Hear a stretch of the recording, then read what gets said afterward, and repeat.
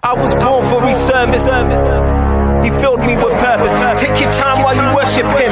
I'm unplugged from the matrix. Believe without seeing, I'm plugged into the matrix. The Daily Perspective. Welcome to another episode of the Daily Perspective podcast. I'm your host, Mr. Daily, and we'd like to welcome you to episode 9 of the Daily Perspective podcast. This episode is called The Price of Purpose, and with me I have my co-host, Dr. Terrence Johnson. look, you did the real official introduction. I'm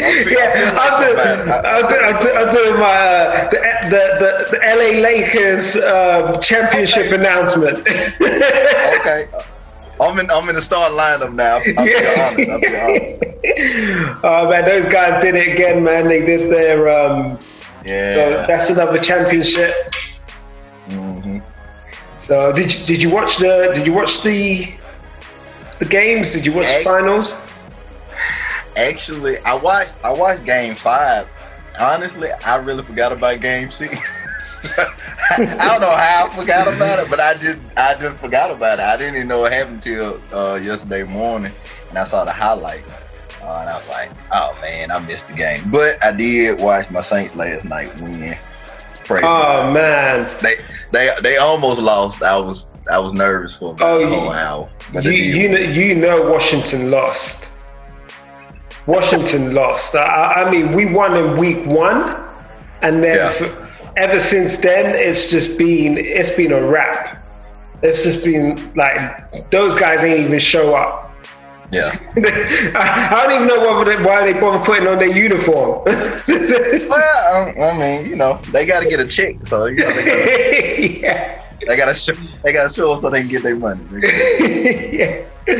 Oh man, so this episode came about. Oh, before we get into that, let's give a shout out to our YouTube viewers, our listeners on Spotify, Apple Music, Google Podcast, Pocket Cast, Breaker, wherever you're listening to us from. We appreciate your support. We appreciate you checking in every week.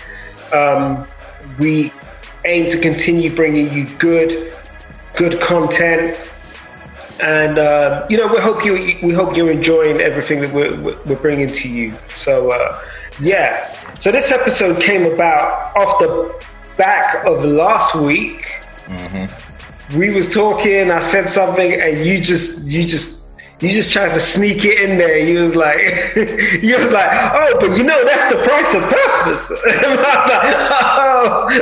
I was like, message. Yeah, no. See, now you make it seem like I did the major thing. See, you was going into a whole sermon like 20 minutes, and I just ended it with that because you had already, the offering play had came around, and we was already including service. So before we left, I just had to put that in. You dropped it in. Yeah. But it was it's definitely a topic that I think, it flows so nicely. It's come about at the right point. Yeah. We've talked about the pain of purpose. We've talked about forgiveness and its impact on your purpose, and just so many things. But the one thing we hadn't talked about, and probably one of the most important things, is about the price of purpose. How much is your purpose going to cost you? Right. How much does it cost to go out after your purpose? What is that? Are you willing to pay that price?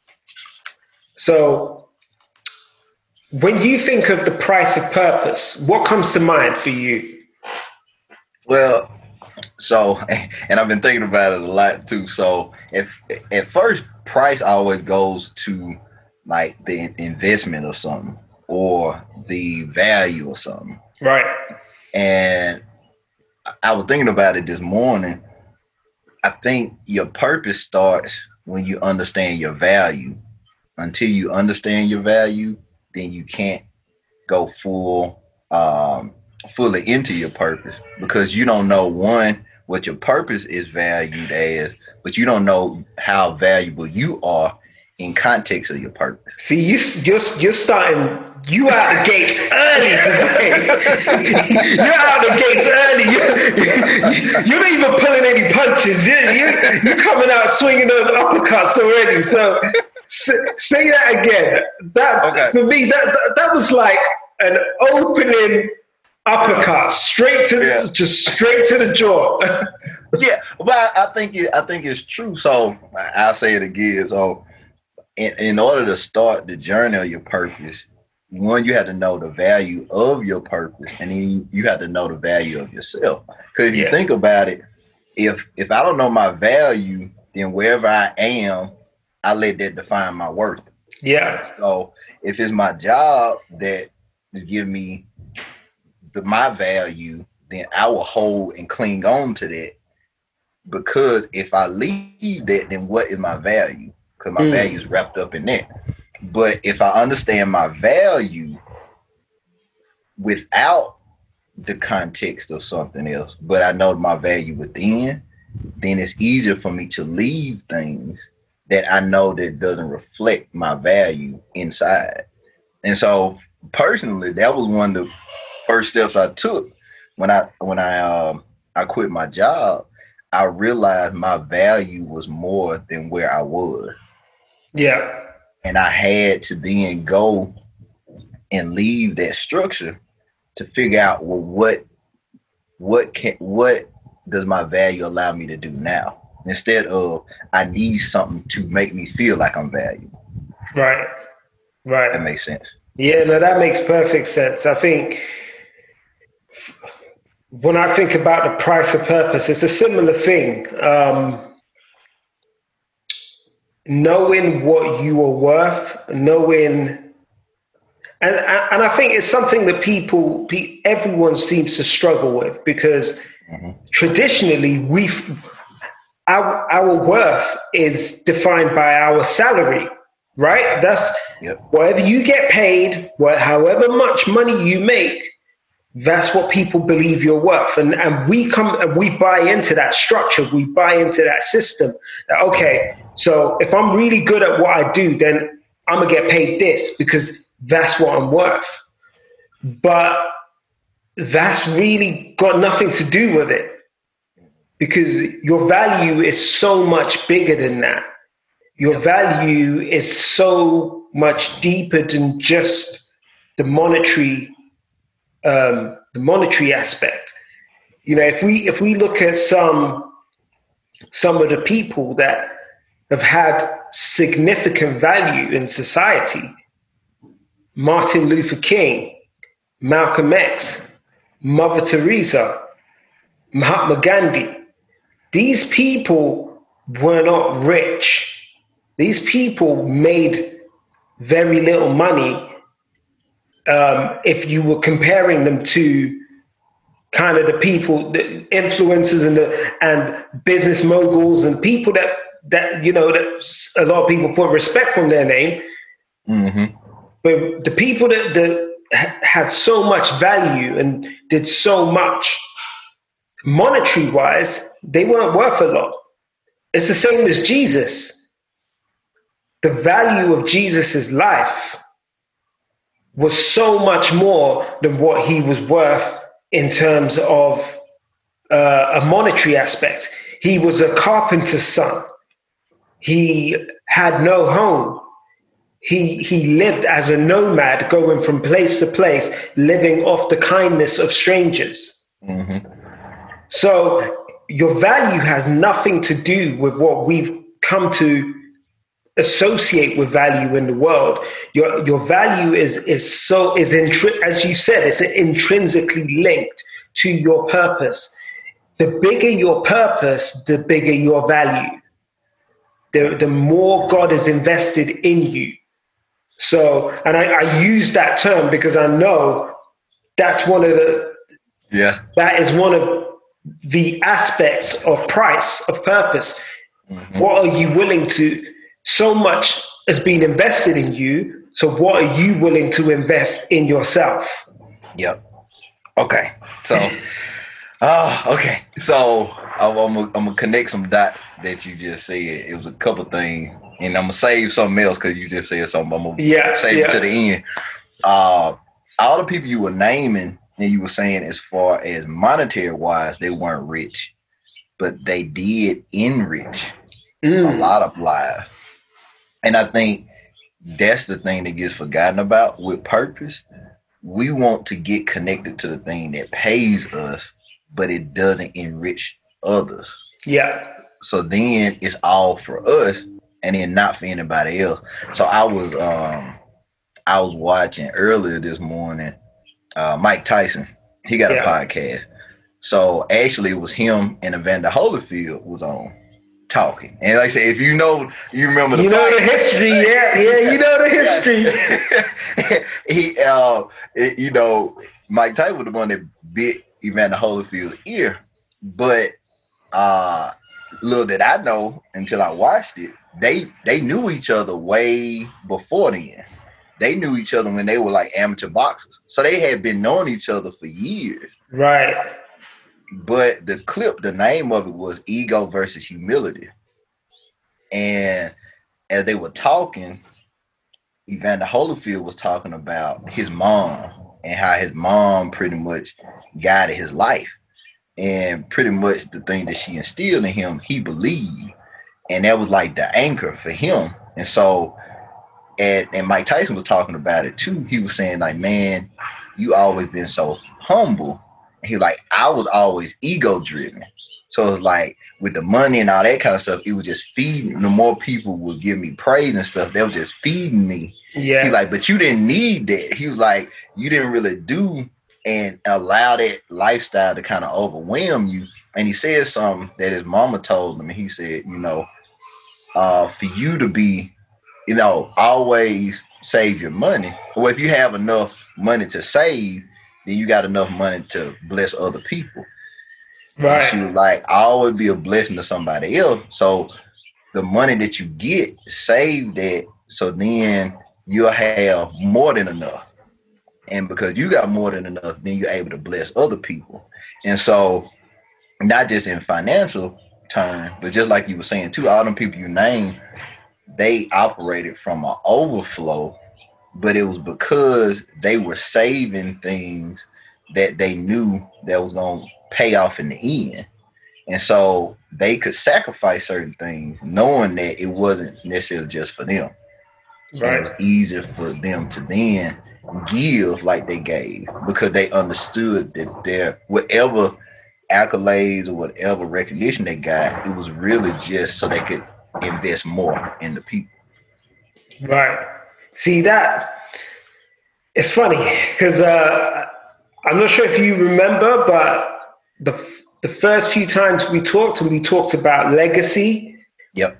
And I said, for me, what I consider legacy to be is not, I don't look at, my legacy is not wrapped up around how much money I make, how much people scream my name in praise of me, but it's about how people will remember me for enriching the lives of others. It's not how much I gained from myself, but how much of myself I poured out to other people. So when you start to speak about enriching the lives of others, that is why those guys have legacy. And that is something that I've always modeled my life on, my legacy. And I'd never really thought about it from their perspective, but I'd always believed that life is not about what you do for yourself. It's about what you leave behind for others, what you do for others. How much can you enrich the life of others? I'm not saying to forget about living your life because as we said, you can't be a people pleaser. Yep. But you can enrich the lives of others. And then when you talked about overflow and what Evander Holyfield was saying, again, it's strangely enough, it was something that I said to my wife when things when our lives started to change, and when we were in a season where we had quite a bit of income. And I said, it's important for us to remember that the excess income that we have, it's not just about us living a lavish life or buying a new car or flossing or doing whatever. There are people out there that can't feed themselves. How many homeless people can we feed? How many people that can't afford something can we help pay for something? What can we do with the extra that God has given us? How can we use that to help other people? Because the more we invest in others, the more God will invest in us. And again, I keep using that word because for me, the price is so heavily wrapped in how you invest. And I'm not going to say more than that right now, but it is so heavily wrapped in how you invest, whether it's time, money, whatever. How are you investing? So, like you were saying, and this is something that I've been reading more about, but it kind of just came to me this morning. And I can't remember if I talked about it before, but I know the show, like Secret Millionaire, and people that have money, they go around, and they kind of pose as just an everyday person. They get to know about things in the area, and then they give money to people. Yeah. But what you were just saying, it made me think about something. I had wrote it down this morning. What if what we're going through is a secret investment in other people's lives? Right. So the struggles and the hardships and things that we're going through is not for us. And so I was thinking, what if we are secret intercessors in people's lives, where what we go through is almost like we then can intervene for other people, sometimes directly, sometimes indirectly, but by the way we go through life. Yeah. Because sometimes the way people can witness us going through a situation, they might not know all the details, but they can see how we handle things, and that could be an answer for something that they have a question about. It's like, oh, okay, well, this is a way for me to do that, or I know this is going on with this person, but they don't let that hinder them, so I shouldn't allow my situation to hinder me. And so it reminded me when I was when I first started off teaching, I was a student and a teacher at the same time. So as I was adjunct teacher, I was still going to class. I was teaching class and going to class. Yeah. From week to week. So I was on both sides of it. And I remember I asked one of my students, they had an assignment, and they came up to me after class. They was like, Ms. Johnson, I was just frustrated. I was overwhelmed by everything I had going on. And I just thought about it. It's like, Mr. Johnson, he teaching us, and he in school, and he working full time. And I don't have a reason to complain. And like, you motivated me. I said, well, I'm glad the foolishness of my life motivated you to do better. But like you said, I was just going through it. You know what I'm saying? Yeah. But for them, and because I was upfront with it, I was always real transparent with my students about like just how the real world is and operates. And so I would let them know kind of where I was in my life. And I think for that honesty did something for them, but it also motivated them in ways that I didn't know. I was just trying to make it to the next day. I was like, Lord, you just let me wake up tomorrow and I can get up out the bed. I'm fine. Yeah. You just said something that it hadn't even crossed my mind until you said it. That one of the part of the price of purpose is transparency of this. God has an expectation in you you will be transparent in what you are going through in order for you to fulfill your purpose. Because there is, and again, we've had these conversations about how personally I like to live my life as an open book. And I know you're very much the same. Everything I go through, I believe I go through this because at some point I have to help someone else go through a situation. And how do you encourage someone?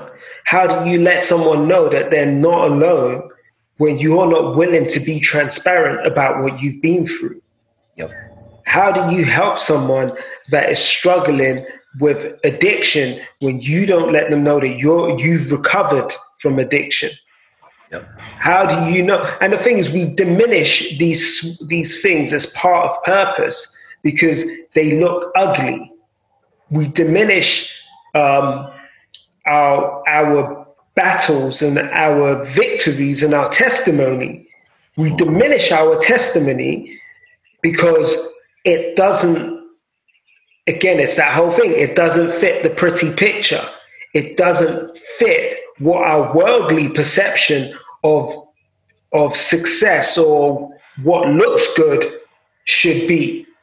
So we try and leave it out.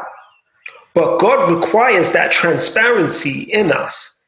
He requires that vulnerability in us, because part of the price that we have to pay to achieve our purpose is to put it all out there.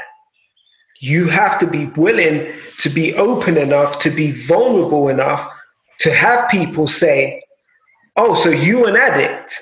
Or you're telling me this, but you were an addict, or you're telling me this and you went to jail, or you're telling me this and you were bankrupt, or you're telling me this and you were this, or whatever your story may be, because we all have a story. We all have a story, but are you transparent enough to share your story and let someone see the real you and connect with the real you so that you can really be what you were purposed to be? Yeah. So you went right into one of my next points. So, and I had wrote it down early last week, and it didn't click to me really until this morning. And now when you said that, it clicked again. So one of the verses I had was Ephesians 3rd chapter 13th verse. And it's really when, Paul was in jail. But one of the things he was saying was he didn't want his present situation to deter, the people he was writing to be down. So because he was in jail and he was bound, he didn't want them to feel sorry for him. He was trying to get them to understand that this is part of my purpose. And I got to let you know where I'm at. But even in this situation, I have, not only victory in it, but it's building me for what I have to do next. And so I think for a lot of us, we feel like we are in prison to something right now. Yeah. But that the time that we serving is not just for us, it's for us to write down what is going on with us in the process of it in order to prepare ourselves, but also give it to other people.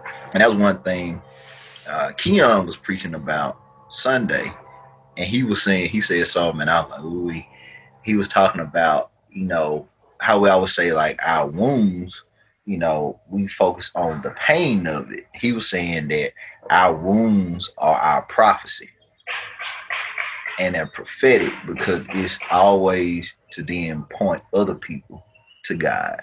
Right. But one of the things he was saying, and I thought about it too when you were talking, most people, I'm gonna say it this way. We welcome people into our success, but we don't welcome people into our pain. And one thing I learned, I like to read, I like to watch watch movies and stuff. you really connect to characters and movies that you understand the character's pain, and you're like, that's me. I understand that. Just one of my favorite shows is This Is Us. Right. I love that show, and Randall reminds me so much of myself. Even when he had like the panic attacks and all that kind of stuff, or trying to make sure everything's perfect and all that, and through all them challenges, I was like, there's somebody on TV that I feel like I connect to, because I know that struggle, I know that pain and that frustration of like, man, nobody really gets it but me. Right. And sometimes we are that for other people and we don't realize it, but even us telling our story and telling the bad parts of our lives, it heals other people. Even thinking back, we did I think it was last spring or something. We did a presentation to a group, like a men's group, and it's a homeless shelter in Jackson, and it's called a Gateway Rescue Mission. And so they have like a men's Bible study or whatever I think it's Wednesday nights or something like that. And we talked about like the crossroads. That was kind of what we talked about, and distractions and all that kind of stuff. But one of the things that I led with was the story of me and my dad, and how we didn't have the best relationship, how I didn't want nothing to do with for a long period of my life because of this thing that had happened. And I told him about the story of when I was in college. I was going to Bible class, and our pastor was talking about the different types of love. And he was talking about agape love. And it was like, as he was talking, it was like God was saying, you need to call your dad, because it had been months since I had called him. I'm like, man, I ain't calling him, man.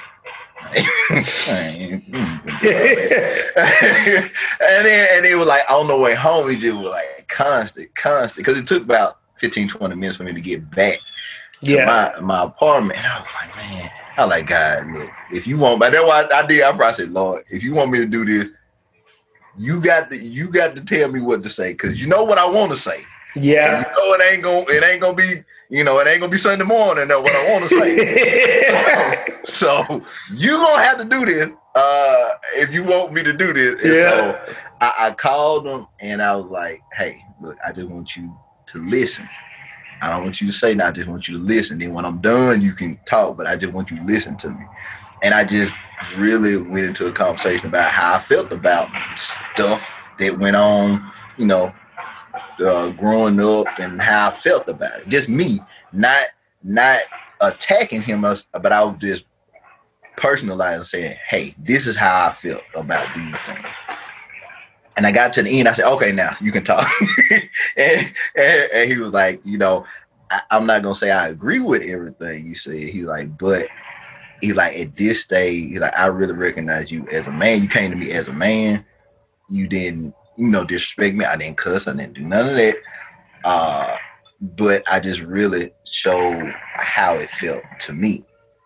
And I knew the guys in there, a lot of their issues were because of the father-son relationship. Yeah. And I know because I've counseled so many guys. But I didn't know when I was younger, that was payment for somebody else in the future. Because of all that pain and all that stuff that happened back then, I'm able to recognize that soon, because I counseled a lot of the guys. I counseled football players. I counseled like all them. So when they came in, I could see it. I already knew what the problem was. So when they walked in my office, and I was like, the first question I always like, what's your relationship with your dad? Like, how's your relationship with your dad? They were like, man, I ain't done that, man. I was like, yeah. No, that's where it's at right there. That's the work right there. But that's the thing. So we go through those things, not for us and not for God trying to punish us. He got to take us through a process. So then it's people connected to that pain that we can now help heal. But if we didn't experience that, we couldn't then show people the way through it. because we weren't recognized. So, but yeah. So yeah, no, so there's you said a whole lot. You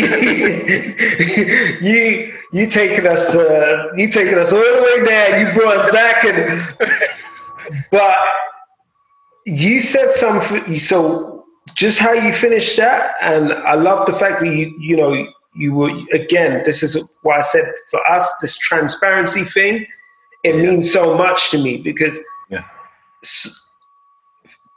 In the same way that you called your dad, I called my parents. Now, my dad is my best friend. Mm-hmm. I love my dad to bits. I talk to my dad all the time. Mm-hmm. We chop it up about just any and everything, random stuff. I just love to hear his voice. And it's taken me a very long time to get to a point where, whenever the moment comes, I always give my dad his flowers.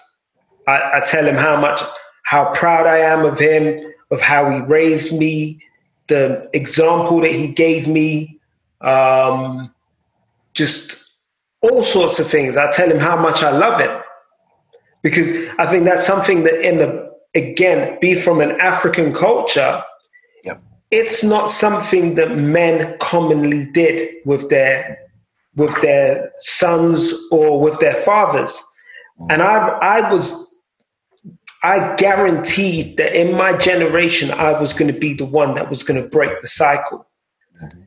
Because everyone, and funny enough, I had this conversation with my wife as well yesterday, that, people always, I said to her that even in our marriage, I haven't been my authentic self. Because growing up, I was super affectionate. Affectionate with my mom, my siblings, my dad. I was always, it was just love. I love to express love. Mm-hmm. But it was, again, within our culture, it was looked upon as though I was weird. Like, as a boy, why the hell are you so touchy-feely? Why are you so touchy-feely? Why do you keep wanting to tell people you love them? Why do you keep wanting to? So I immediately, as I got older, because people kept saying this to me, I withdrew. I put walls up. So when I got into, so I said to my wife that, I've never really been the full version of myself with you because I didn't want you to feel as though I was smothering you. But that's not because that's how she made me feel. That was because of how I had started to view myself. I started to view myself as this smothering personality. Because I started to accept what other people were saying. But going back, so me and my dad growing up, I was mad at my parents for a long time because I felt as though my older brother got a whole heap of attention. My younger sister got a whole load of attention. And I was the kid in the middle that everyone forgot about. So I did a lot of stuff myself. I had to learn to rely on myself. Then to top it off, I always felt like no matter what I did, it was never good enough. Yep. Because there was always this, not so from my dad. My dad always pushed me to be the best that I could be. But from my mom's side, it was like, oh, so-and-so's kids are doing this. Why can't you do that? So-and-so's kids are doing that. Why can't you do that? Your cousins are doing this. Your brother is doing this. So it just felt like it was never good enough. So I started to build resentment towards, I had this resentment building up because I felt, well, no matter what, I'm not good enough. So I think it was maybe about 8 years ago. I called my parents one day and I said, listen, I'm at a point in my life now where I need to just get these things off my chest because I have to start freeing myself. This is when I started to understand more about grace. And I said, I don't need you lot to say anything. I'm just going to tell you how I felt. Yep. I felt like the black sheep of the family. I felt like the one that was never good enough. And I told them everything that I felt. And I know it hurt. I know it hurt them to hear that. But I needed to release. And I needed that release and to get that off my chest. What it did was it created this healing that allowed me to move forward in my relationship, not just with the people around me, but with them as well. After that point, me and my dad grew so much closer.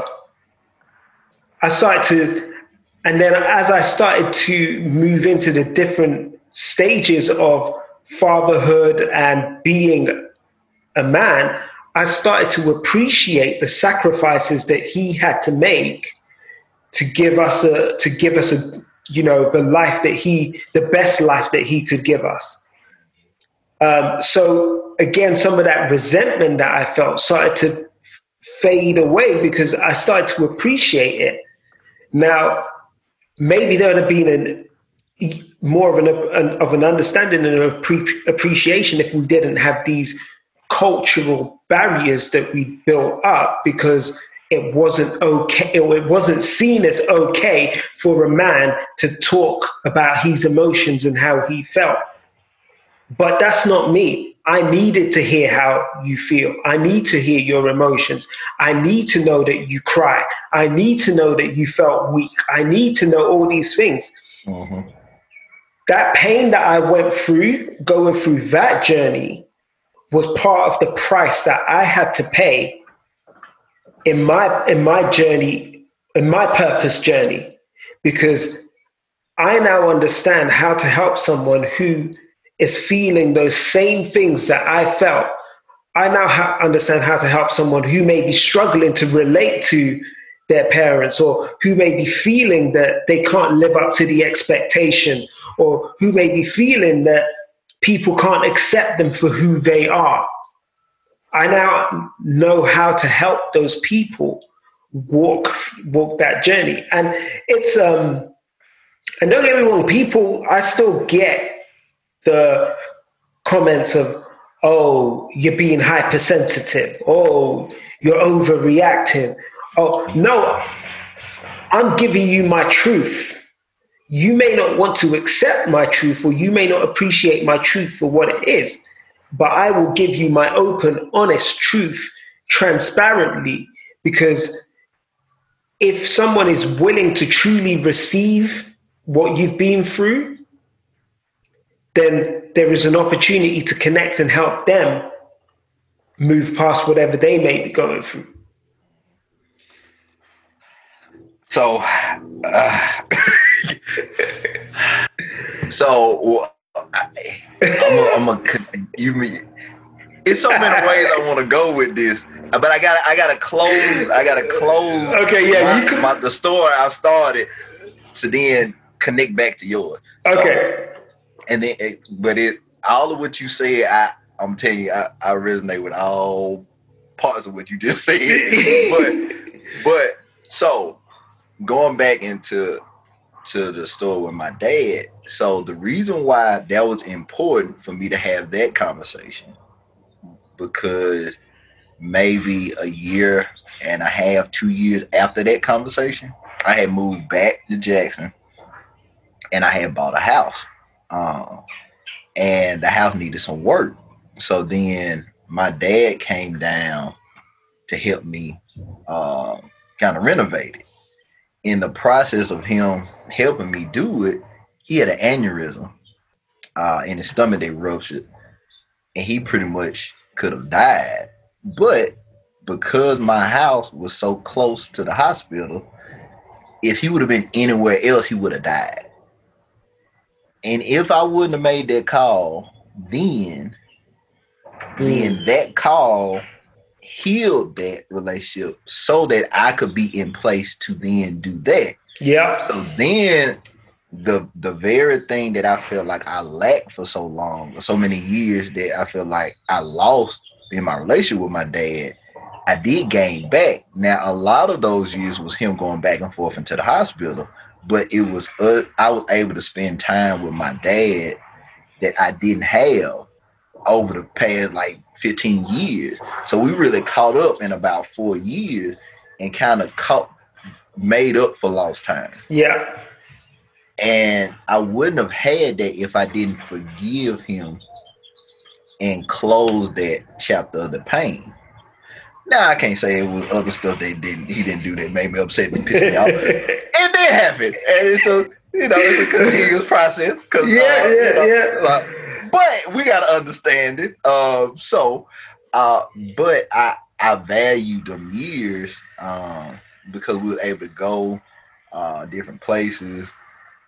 I said my dad sang, I sing, so we used to go to churches together and sing. He was like, "This is my son, and my son gonna sing and sing, son." And so all that stuff we got a chance to do, and I appreciate that. I value that time, but I had to be a bigger person and really meet him where he was at this stage in life, and really appreciate it like this. So now it's an understanding, but it wouldn't have been that way, like you were saying, if that conversation, so now I'm gonna go back to yours.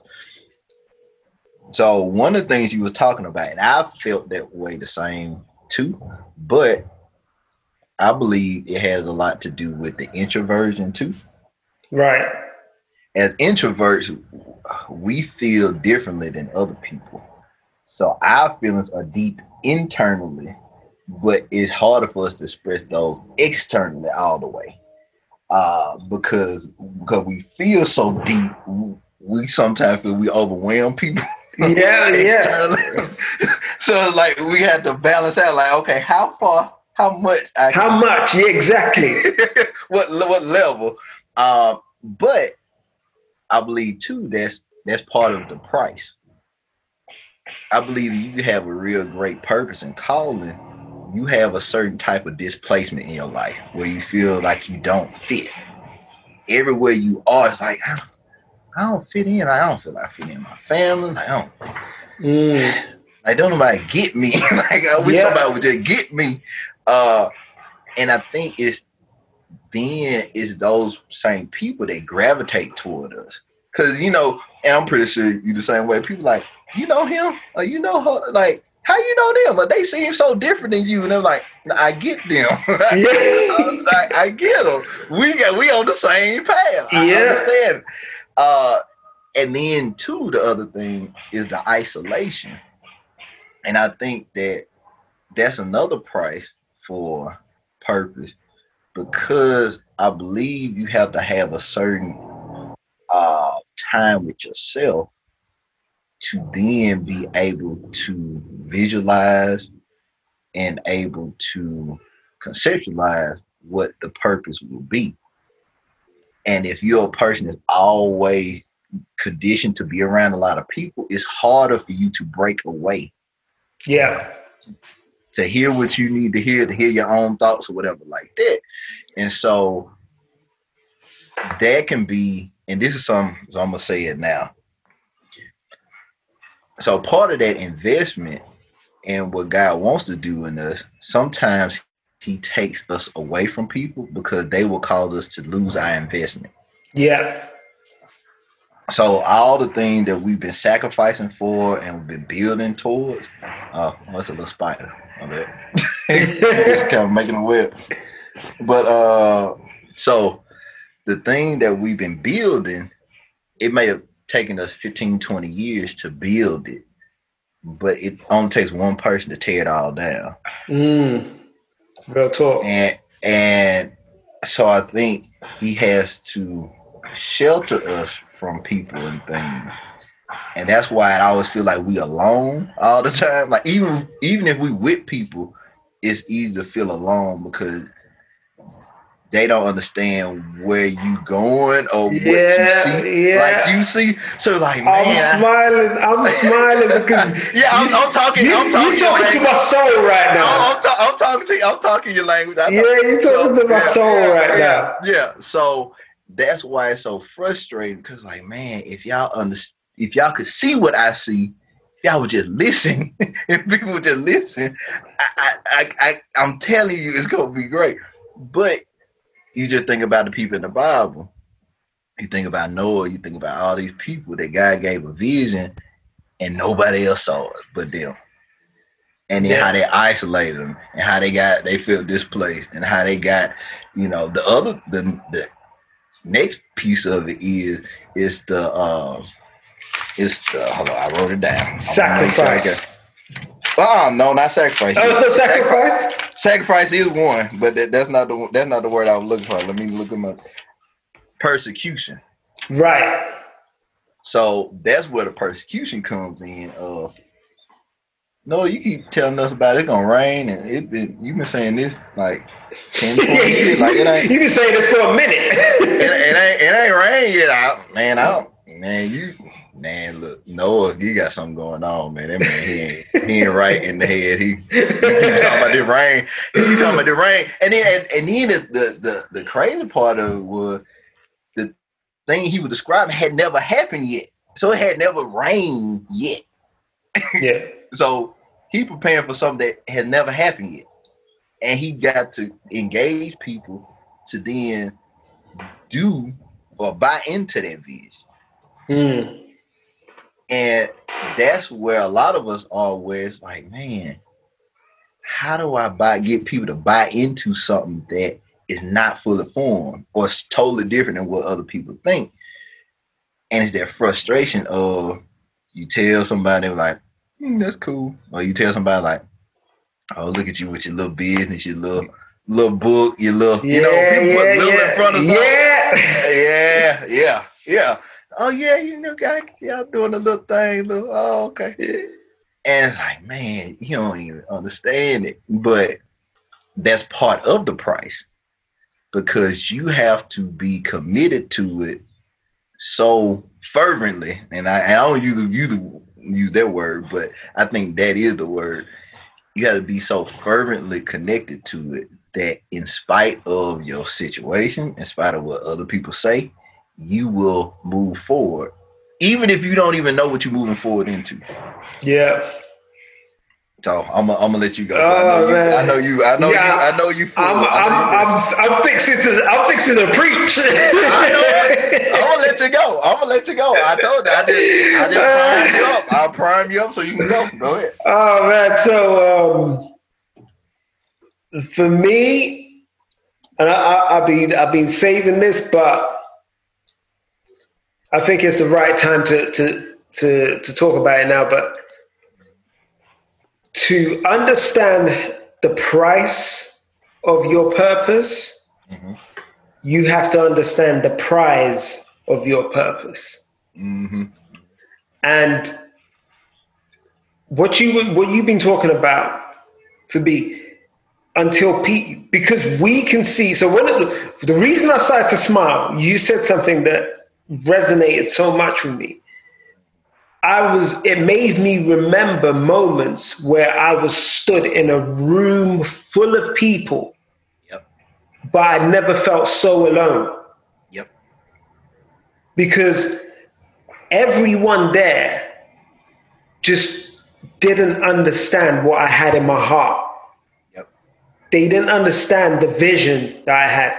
Even when I used to tell people, when I was on stage ministering, and I was ministering to these crowds of people, and people would be coming and giving me praise, and I'd be like, yeah, thank you. It's not about me.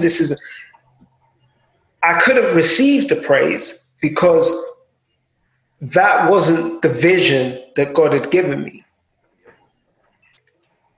And my heart was so set on what I believed God had prepared me to do. I've known that I was going to teach. I didn't know which way I was going to teach, but I'd known that I was going to teach from the time I was about 16 years old. I already knew what my calling was. God would wake me up with dreams so real of me ministering. And just an example of one was, I remember this dream. It's weird because it was like a cross between a Wu-Tang video and a Jodeci video.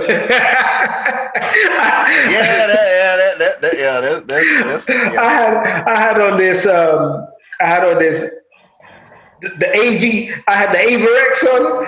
I had my talking about the bubble coat. The bubble coat. I had my Timbs on, and we were near this river. We were kind of in this pose, kind of like the Jodeci pose on the rocks. Yeah. You had some thug R&B. But I was there with my Bible, and I woke up, and the message God was giving me at that time was like, I've called you to teach to the ones that no one else wants to teach to. Right. I've called you to teach in an unconventional way, because I'm going to use you and put you through unconventional things. So from a young age, I was already starting to understand where I was going. I could see the prize. I couldn't see the path. I couldn't see the journey, but I could see the prize. I could see what God had called me to. And it kind of made me remember, it took me to Abraham.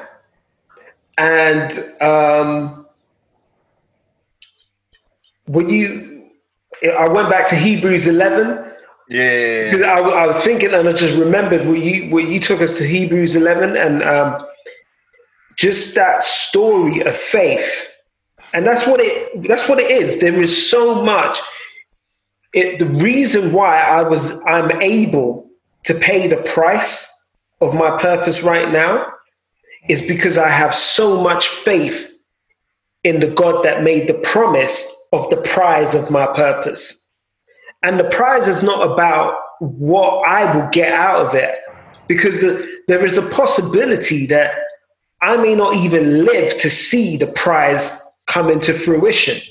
Yep. It may be generations down the line, but I believe so strongly in the prize of this purpose that I'm willing to risk it all for that prize. I'm willing to pay the price to get that prize, because my faith in God, that he is a God that will fulfill the promise that he has laid out, in the same way that Abraham was willing to sacrifice Isaac, and he went up there ready to put, the Bible tells us he was willing to sacrifice Isaac, because he knew that, well, God has said that Isaac is the child through whom my descendants are going to be counted. So if I kill Isaac on here as a sacrifice, God is going to bring him back to life, because he already told me Isaac's going to be the one that they're counting through, and Isaac ain't got no kids. So, hey, it means Isaac ain't going nowhere. So I'm willing to do whatever God has told me to do, because I know that it's still going to work out, because he's a God who fulfills these promises. And it's the same thing. My road, my journey has been filled with so much pain. I'd never, ever, ever in my wildest dreams thought that I would be someone that will sit here and openly admit to the fact that I've suffered from anxiety and panic attacks. Yep. I've suffered from a damage to my mental well-being. That's something that people don't admit in our community. That's something that Black men are not allowed or we believe black men are not allowed to experience. We don't do that. That's white people problems. Yep. Black people don't suffer from mental health issues. Black people don't suffer from mental trauma. Yep. No. You're soft. You're soft. What do you mean you can't deal with this, with all of this? You're being soft. No. Trauma is no respecter of man's status, whatever it is. Trauma is trauma. And I never thought that I would be someone that would be sitting here saying, no, I got to a point because, and this is the key, this is key to it. My trauma came because I was living outside of my purpose. My trauma came because I was chasing something that I wasn't supposed to be. My trauma was a result of me being disconnected from the God who had fashioned my purpose and fashioned my path. My trauma was a result of me taking a road that I wasn't supposed to take. So I orchestrated my own trauma. But God allowed my trauma because God had already seen that I was going to veer and take that path. So he had woven my trauma into my purpose so that I could use my trauma to fulfill my purpose. So, look, you. So when I got on Bible Gateway this morning, the verse of the day was Jeremiah 29:11. For I know the plans I have for you. And sometimes that is the most difficult verse to accept. We know it. All of us know it by heart. We quote it and all that kind of stuff. But when you look at your situation and then you look at the vision and you see the big gap, it's like, God, you showing me this, but this is what I'm seeing every day. This is my reality. Yeah. So how this in the plan? Like that's what I want to know. Like how is this the plan? But what I was thinking about earlier this morning, when it says you count up the cost. But I don't just count up the cost, but it's like, what do you have to do to be a follower of God? Kind of when the disciples asking, you take up your cross and pretty much leave. You have to sacrifice everything that you thought that you had, or whatever, and follow him. And so when you're talking about sacrifice, another sacrifice that's the price of purpose is the daily death of your own desires and wants. Right. And to then accept what God has every day. Right, yeah. That is the day-to-day practice of it. And one thing you said too earlier, and I really resonated with that, as far as people telling you who you are, and then you start to believe that then informs, like you were talking about the trauma too.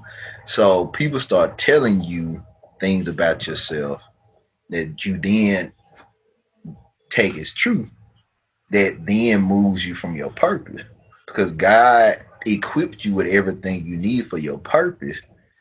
But people around you will get you deterred because they can't understand it. And if you don't have any acknowledgement or identification of your purpose, you will then be informed by people, because people will inform you of what's around you. God sees it from a top-down perspective. So he can see the beginning and the end of it. So he was like, what you focused on right now is one point in this bigger scheme of things. You can't see that because you don't have the vantage point I have. Yeah. Everybody else that's around you can only see what you see. Well, they don't even really see what you see. They just see what they want to see. And they give you their viewpoint. And so then you'll be frustrated because they telling you something, you seeing something, and then God is preparing you for the whole thing, and you focus on what you see and what other people see of your situation. And he was like, that's why you have to have, renew your mind, not just for a mental health standpoint, but renew your mind of thoughts that are not of God and not how God wants you to see yourself. Yeah. And I think we put so much weight into people's perception of us, but we never question, well, what does God see me? How does God see me? Or God, show me, let me see me how you see me, versus me trying to see how other people view me. Because that doesn't matter what they think of me. Now they can, now people that enjoy things about you, that's fine. But it doesn't matter if they accept it or not in the bigger scheme of things. Because if you always tied to the appreciation and claps of other people, then what was I reading? It's like, you don't want to be a slave to men, and you don't want to be a slave to men's appreciation or validation, because they will stop you from doing stuff. Yeah. Because when you move and how God wants you to move, it's gonna be a lot of people that don't understand it, and they're gonna disapprove of it, and they're gonna talk about it, and they're gonna critique it, and they're gonna do all kind of stuff. Yeah. So you have to, that's the count of the cost. Are you willing to welcome all that on? Because that's what's coming. It's gonna be a lot of uncertainty. It's gonna be a lot of doubt on your part. It's gonna be a lot of, oh Lord, I thought it was gonna be quicker than this.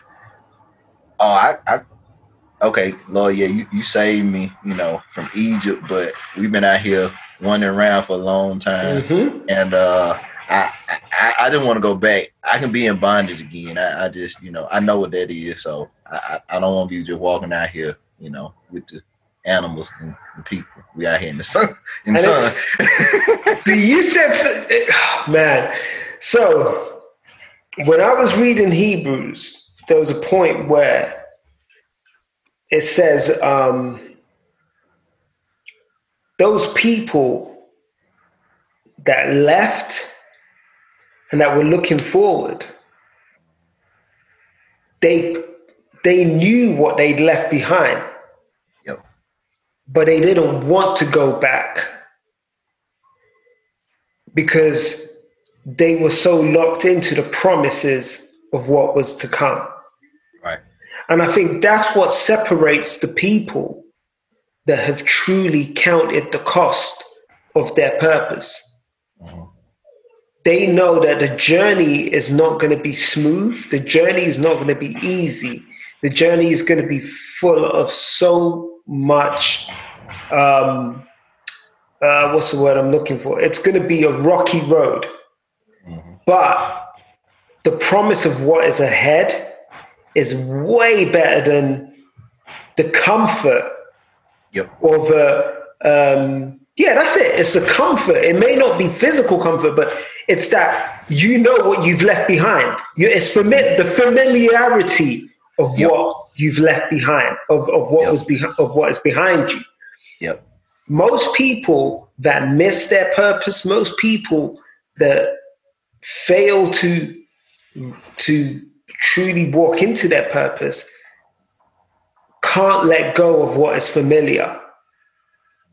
They become too afraid to separate from that familiar thing, even when it's painful, even when it is toxic, even when it is crushing and killing them.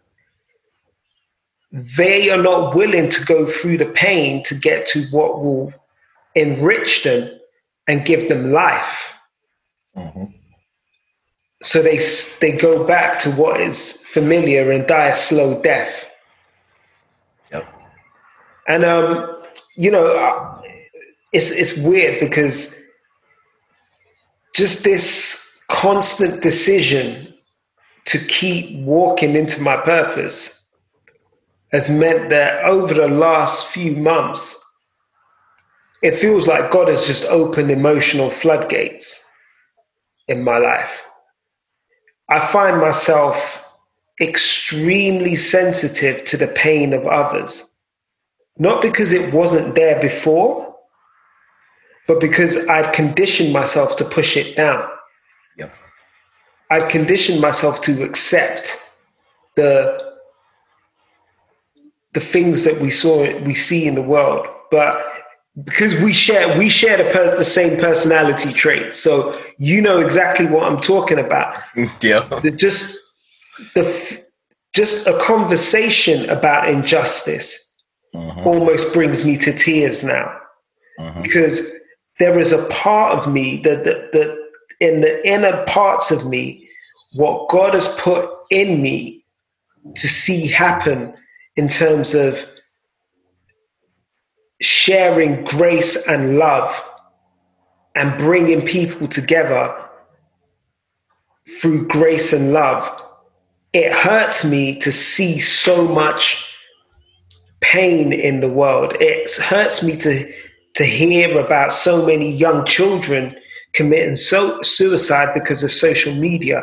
It hurts me to hear about police brutality. It hurts me to hear about just random acts of violence and murder and all of these things, because I know that it's just separation from purpose and separation from God.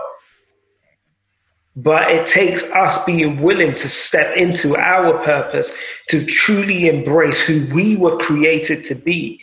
And sometimes, as you said, embracing that in spite of what people, of how people persecute you, how isolated you feel, how displaced you feel, how persecuted you feel, in embracing who you are, who you were created to be, whatever that looks like, and running towards your purpose is what is going to help us push past this massive evil that we see today. Yeah. Now, while you were talking, and I've had to, it was just so funny when you were saying it. Not funny as humorous, but just ironic.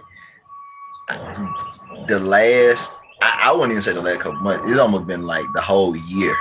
It's just been a heightened sense of feeling everything. Yeah. And not, like you were saying before, a lot of it is, it's not necessarily your own pain, but the pain of others that kind of impacts you, kind of just comes in waves. Yeah. And you don't even know where it's coming from, where it came. You're like, why I feel so heavy all the time? Why I feel, down and sad. And it's not like I'm depressed about my own stuff. It's like it's just like it overwhelms you at times. Yeah. But one thing that I was thinking about too as you were talking is what you were describing is the process of your heart being opened again. And I think for people that feel a lot of times we are then conditioned to shut that off. Because I know that was the one thing I always hated that people would say about it. Like, man, Tan's such a nice guy. I'm like, I hate it. I hated that term as well. I hated it. And so, like, I fought it for so long, and I was like, nah, I don't be no nice guy. No, that kind of stuff. Mm-hmm. But you understand that's how you were created, but not to be a nice guy, but you feel for people and for things and for causes in different ways, and that you can't shut off. But when you start to understand why you were created that way, you can lean more into it. And not saying that you just kind of just sit there all day and just not like that, but it's like you understand, okay, that's why people connect with me. Yeah. That's why people feel like, because I didn't understand people like, man, I just you about the only person that listen or I can talk to, and not. I'm like, I don't know what I be doing. I just be listening. They're like, I don't understand. Man, you just don't understand, man. And you don't understand your value to people. You always feel like, oh, people just want me to do something. People always need me for something. Oh, here goes somebody else gonna call me and they want to talk. But when you start to understand, that's part of your makeup. That's how God created you to be.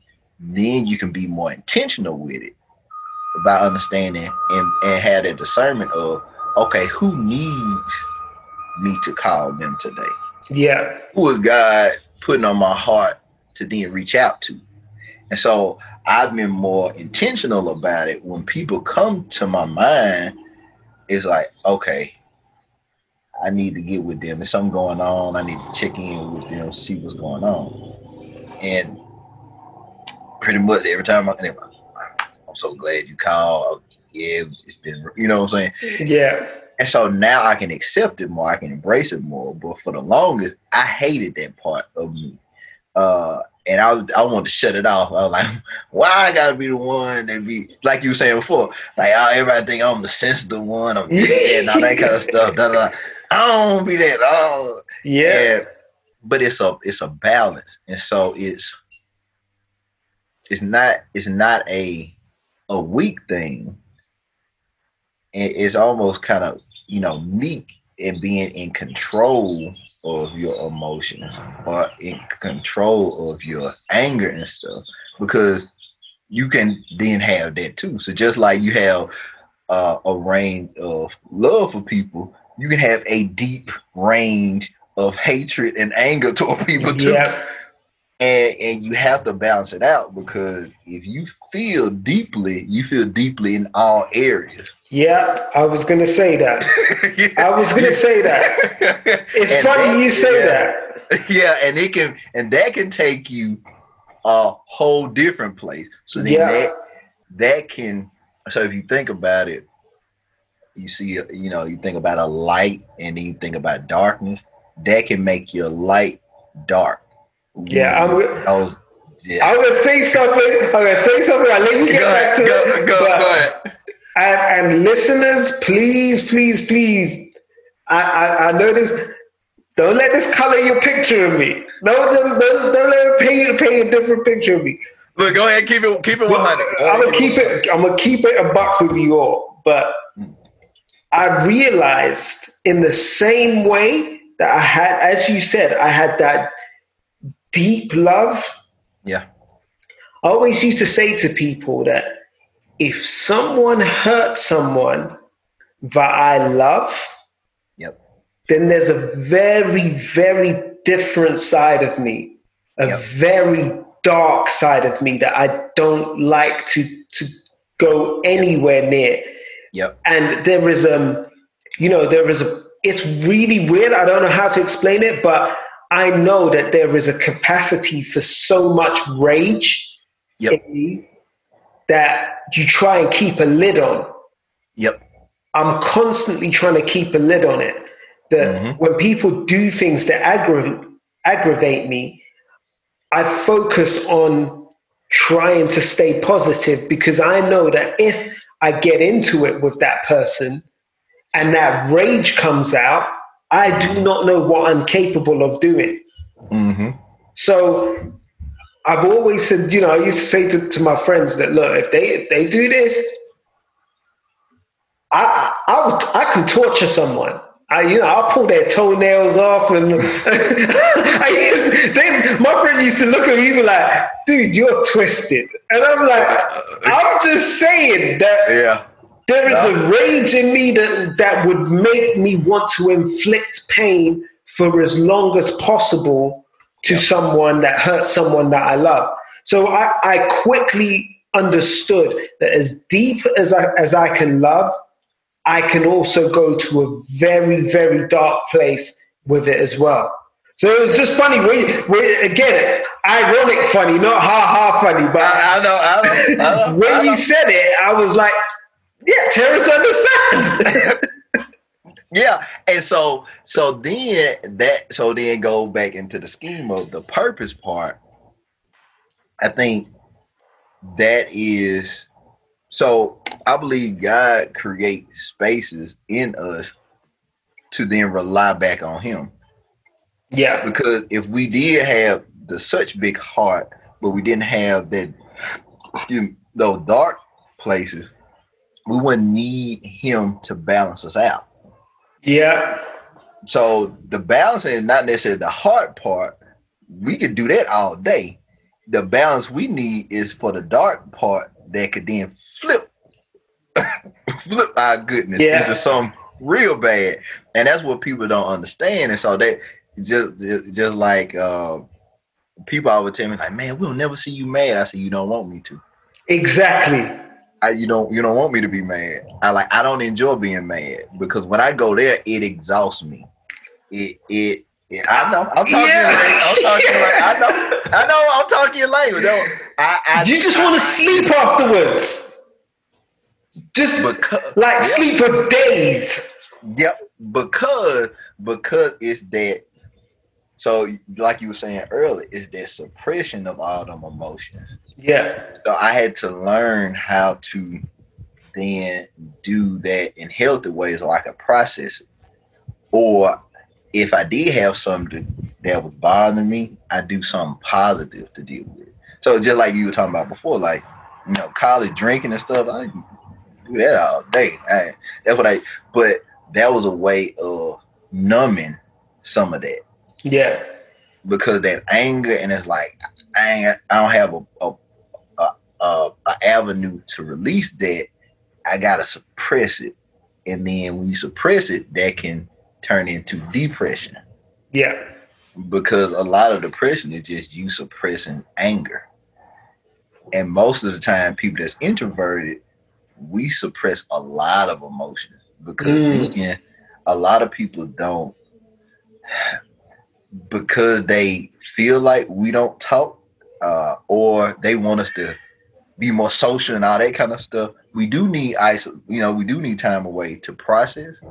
But then too, that can be a detriment to us if we're alone too long. Yeah. Because then we'll overanalyze everything. And so it's like it's always a balance. It's like we gotta keep doing this and then trying to get back to balance, because any way left or right will throw us. Yeah. And so it's a constant battle to do that. But yeah, when people say like, yeah, we don't ever see you mad. Oh, I just want you. You don't. But what you said too. So our anger is for a purpose.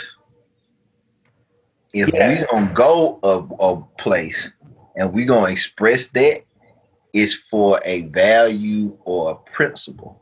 Yeah. Yeah. I don't just get angry for the sake of being angry. Because I don't do that.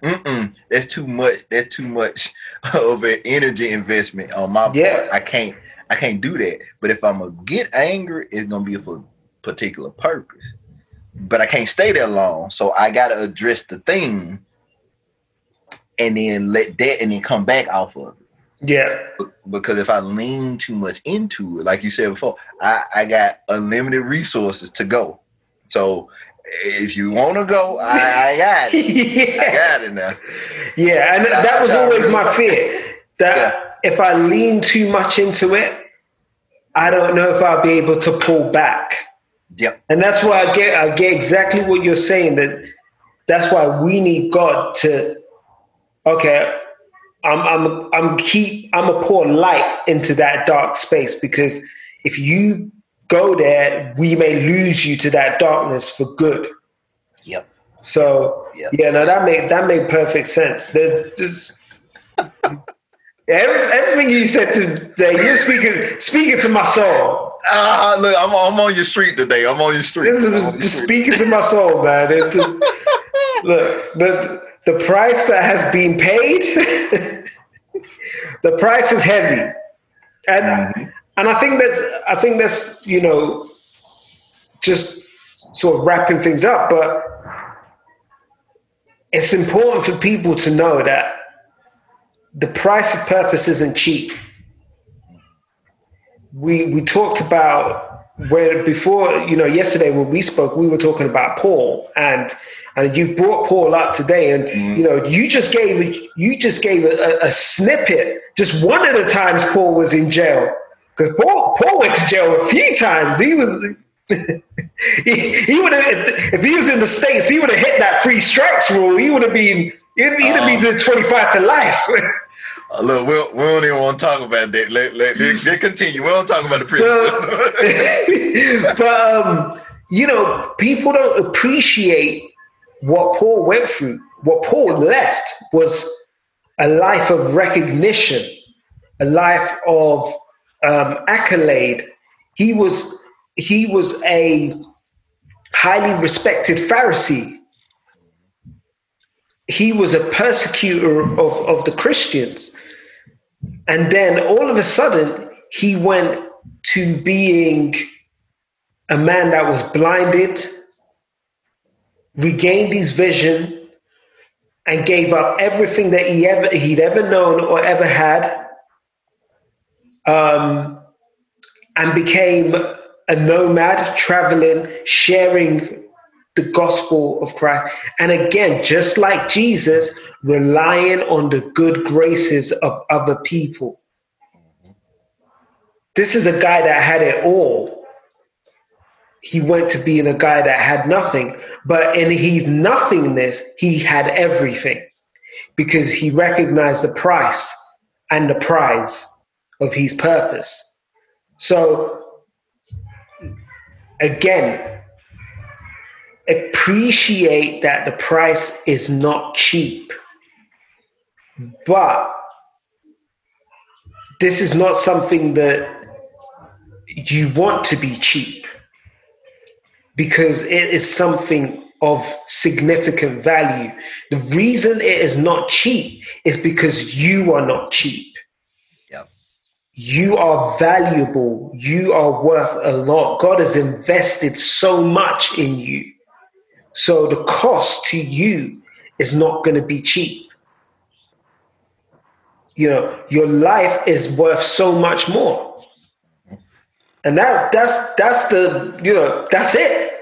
Point blank. That's it. It's a wrap. Yeah. So I'm gonna say this, and that'll be my last thing I say. All right. Close. Bring it to a close. So, hey, while you were talking, this is what came to me. So, if Jesus died for us, the least we could do is live for him. Right. Say that again. Say it again. Go on and say it again. Yeah, look, if Jesus died for us, the least we could do is live for him. Yeah. That's it. They don't even need anything more than that. Mm-hmm. That's it. So thank you for listening. Good night. Good night. Mic drop. Wow. Oh man.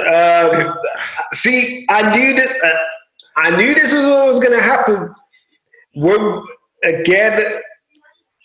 we thought we were going to talk about certain things, it's going to go somewhere else. And for me, again, I'll say it again. I appreciate the level of transparency that you have on this. Yeah. There is, I respect. So people don't know. I've known Terrence just slightly over a year. Yeah. The level of respect that I have for Terrence is, you would think that me and him have known each other our whole lives. Yeah. There are very few people that come into my life, and again, I've become very guarded with friendship. And Terrence and Kendrick and the guys did a live on friendship yesterday, and they broke it down. But I have become, because of past experiences, I have become guarded with who I consider friends. Yep. I consider Terrence a friend. Yeah. And when you understand what friendship means, You know, for me, friendship is a layer beyond. And I know some of my family might get mad at this, but to me, friendship is more than blood, because there are blood relatives that I am not friends with. But there are friends that are closer to me than family. And I consider Terrence a friend. That is how deep our bond has been in a year. So when he comes on here and he shares so openly and so transparently, I can't help but reciprocate, because to me, I have so much respect for what Terrence has to say. So I appreciate you, bro. That's all I'm going to say. Look, no, man. Like I said, it has been, like I said, I guess we just look back and like, man, how do we get here? Like, how do we get from just connecting on like a social media networking app and like to get to this point? Yeah. But you know, I definitely believe it was a God thing. Definitely. And because our first conversation was talking about church. But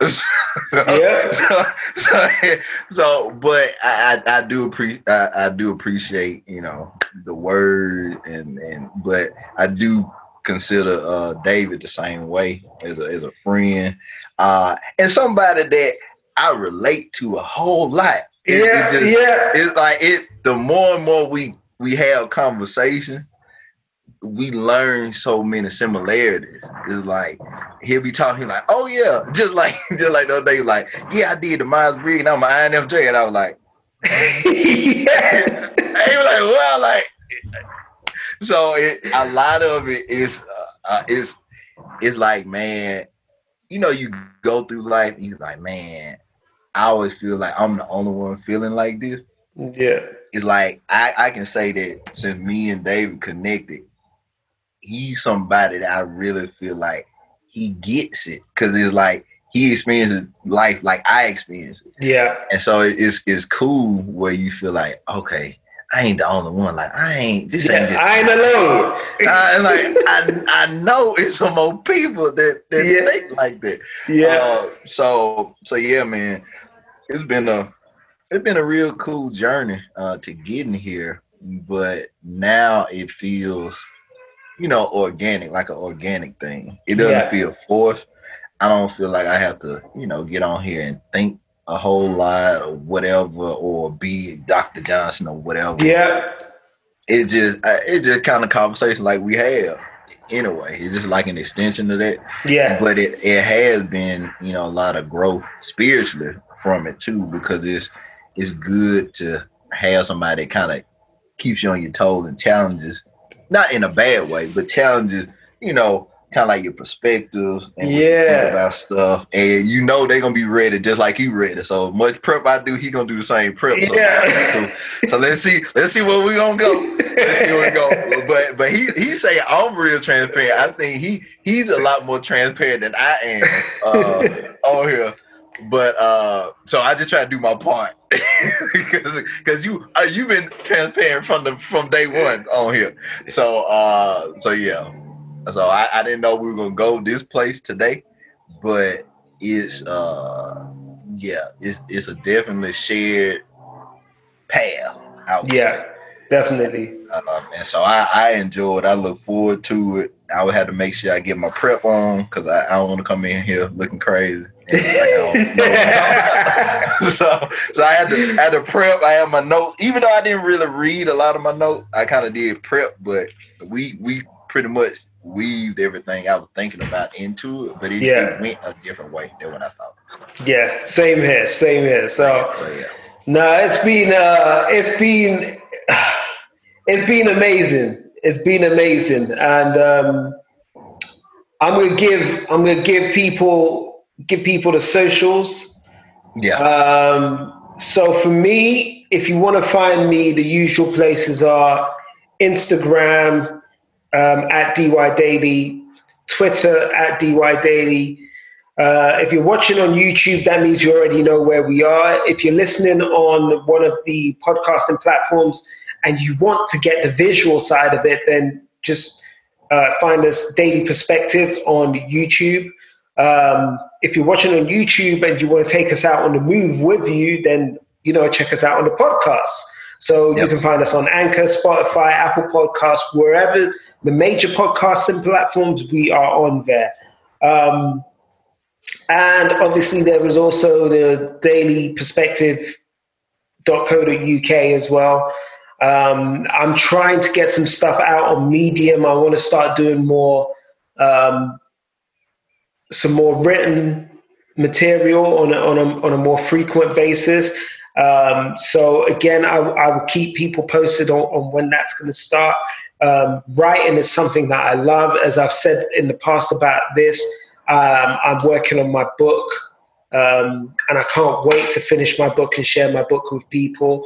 So there is so much. And it's funny, again, Terrence will tell you, this is another thing we both found out we had in common. I was working on a book. Terrence is working on a book. There is just, it's just, the similarities just amaze us. So can't wait to share that with you. I will keep you guys posted on all the things that are happening. I'm going to speak it into existence, but there are documentaries that are wrapped up in my soul that I want to get out there and share with you guys. There are so many things, so many creative projects that are in me that I want to share. We've got VFit, which is myself and my wife's project. It's going to cover off a lot of things for couples. The first part of that is our new podcast, which should be coming in a few weeks, which is called 3 Kids Later. So again, we're looking forward to share something about Black love, but not just Black love, Black Christian love. So we can't wait to get that out there. And don't be coming on there thinking this is going to be so boring. Jesus this and nah, we keep it real. My wife crazy. she is like me. She is funny.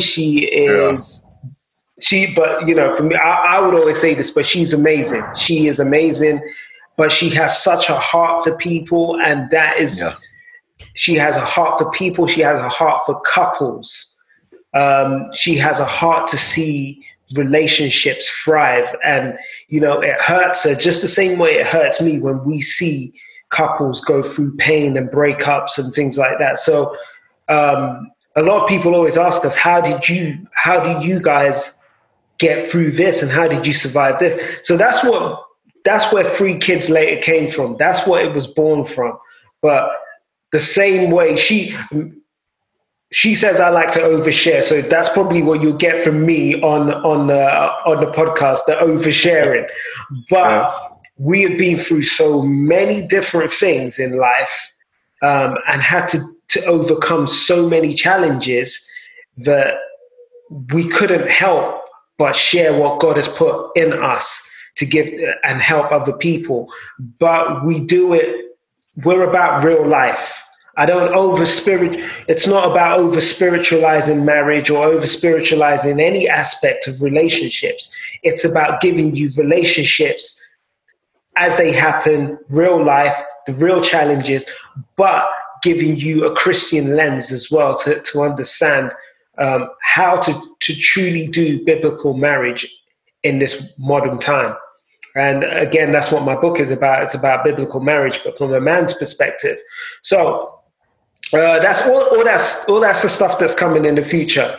I'm gonna shift over to Terrence.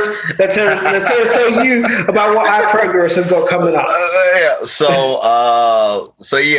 Y'all, David got a lot of stuff coming, and it's like I said, I believe that the stuff that him and his wife are doing is gonna bless a lot of people, bless a lot of couples, and it's good to see young black couples doing ministry together, and also preparing other people for things, health wise and relationship wise and everything else. Yeah. So I think that's a blessing, and it's gonna be a lot of fruit that's gonna be from that. So I'm looking forward to that.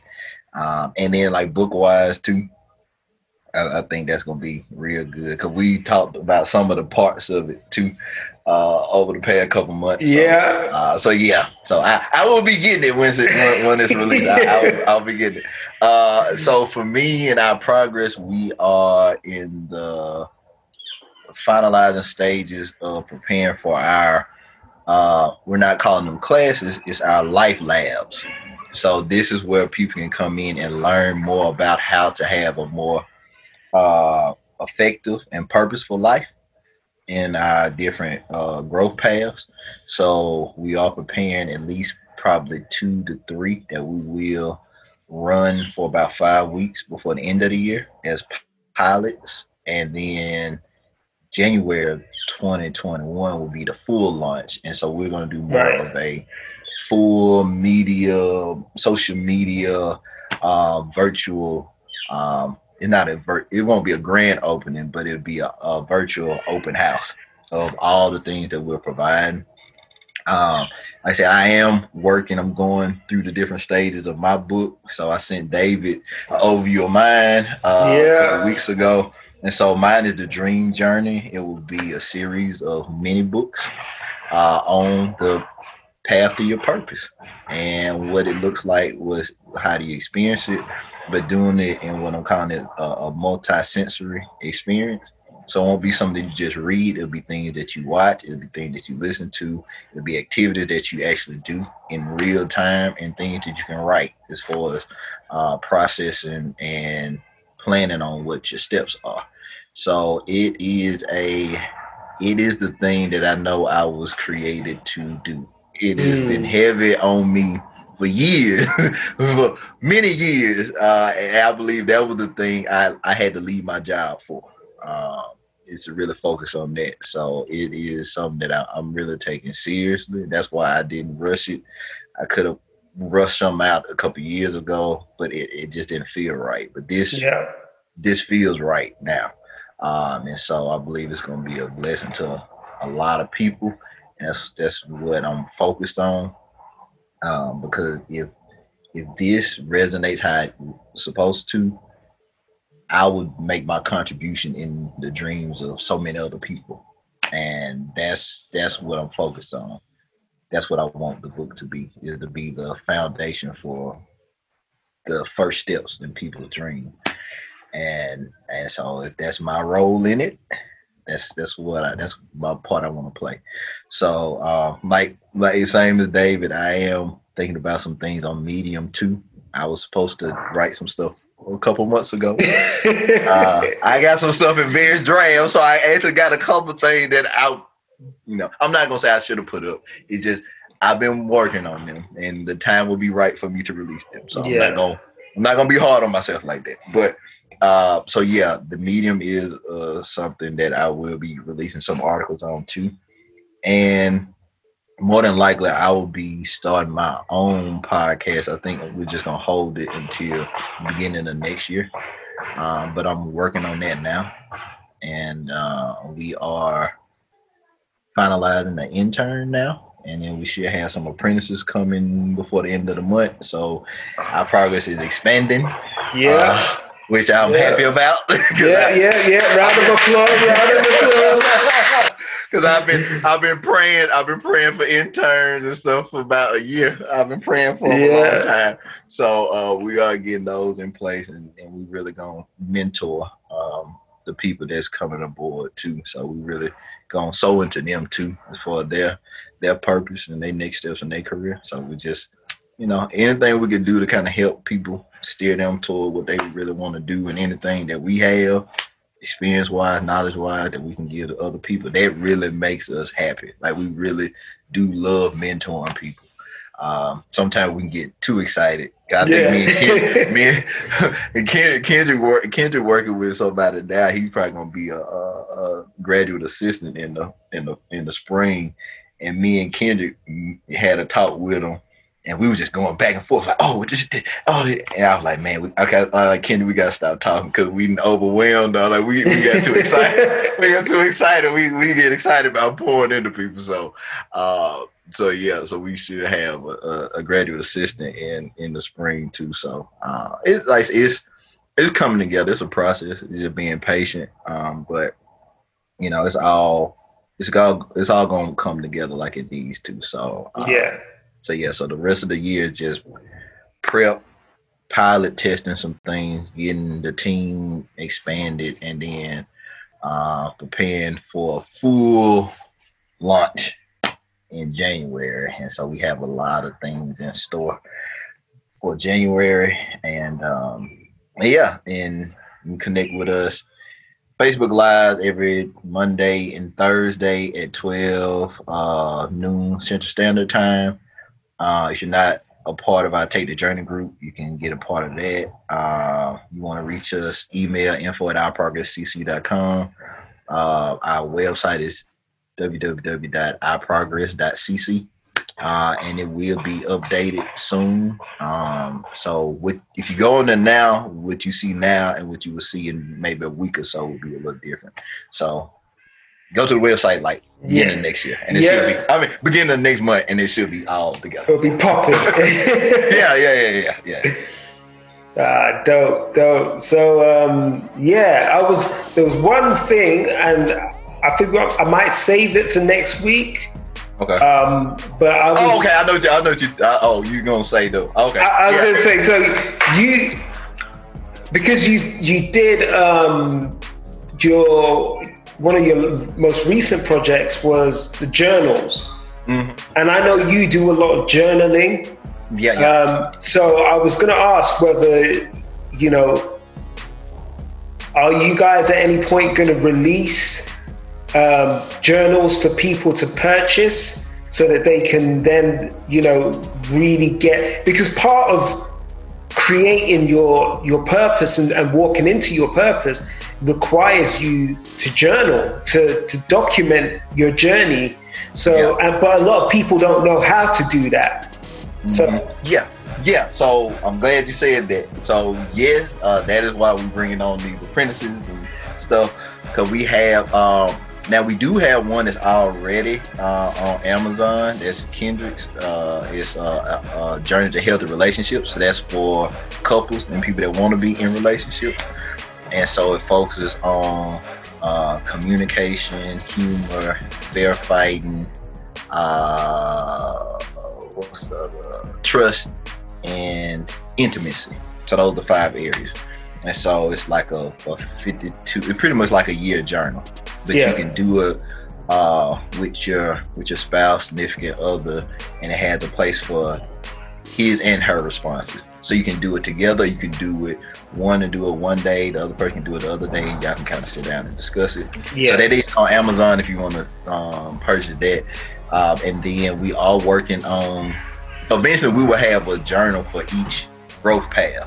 So it will be, the next one will probably be the one for 100% potential.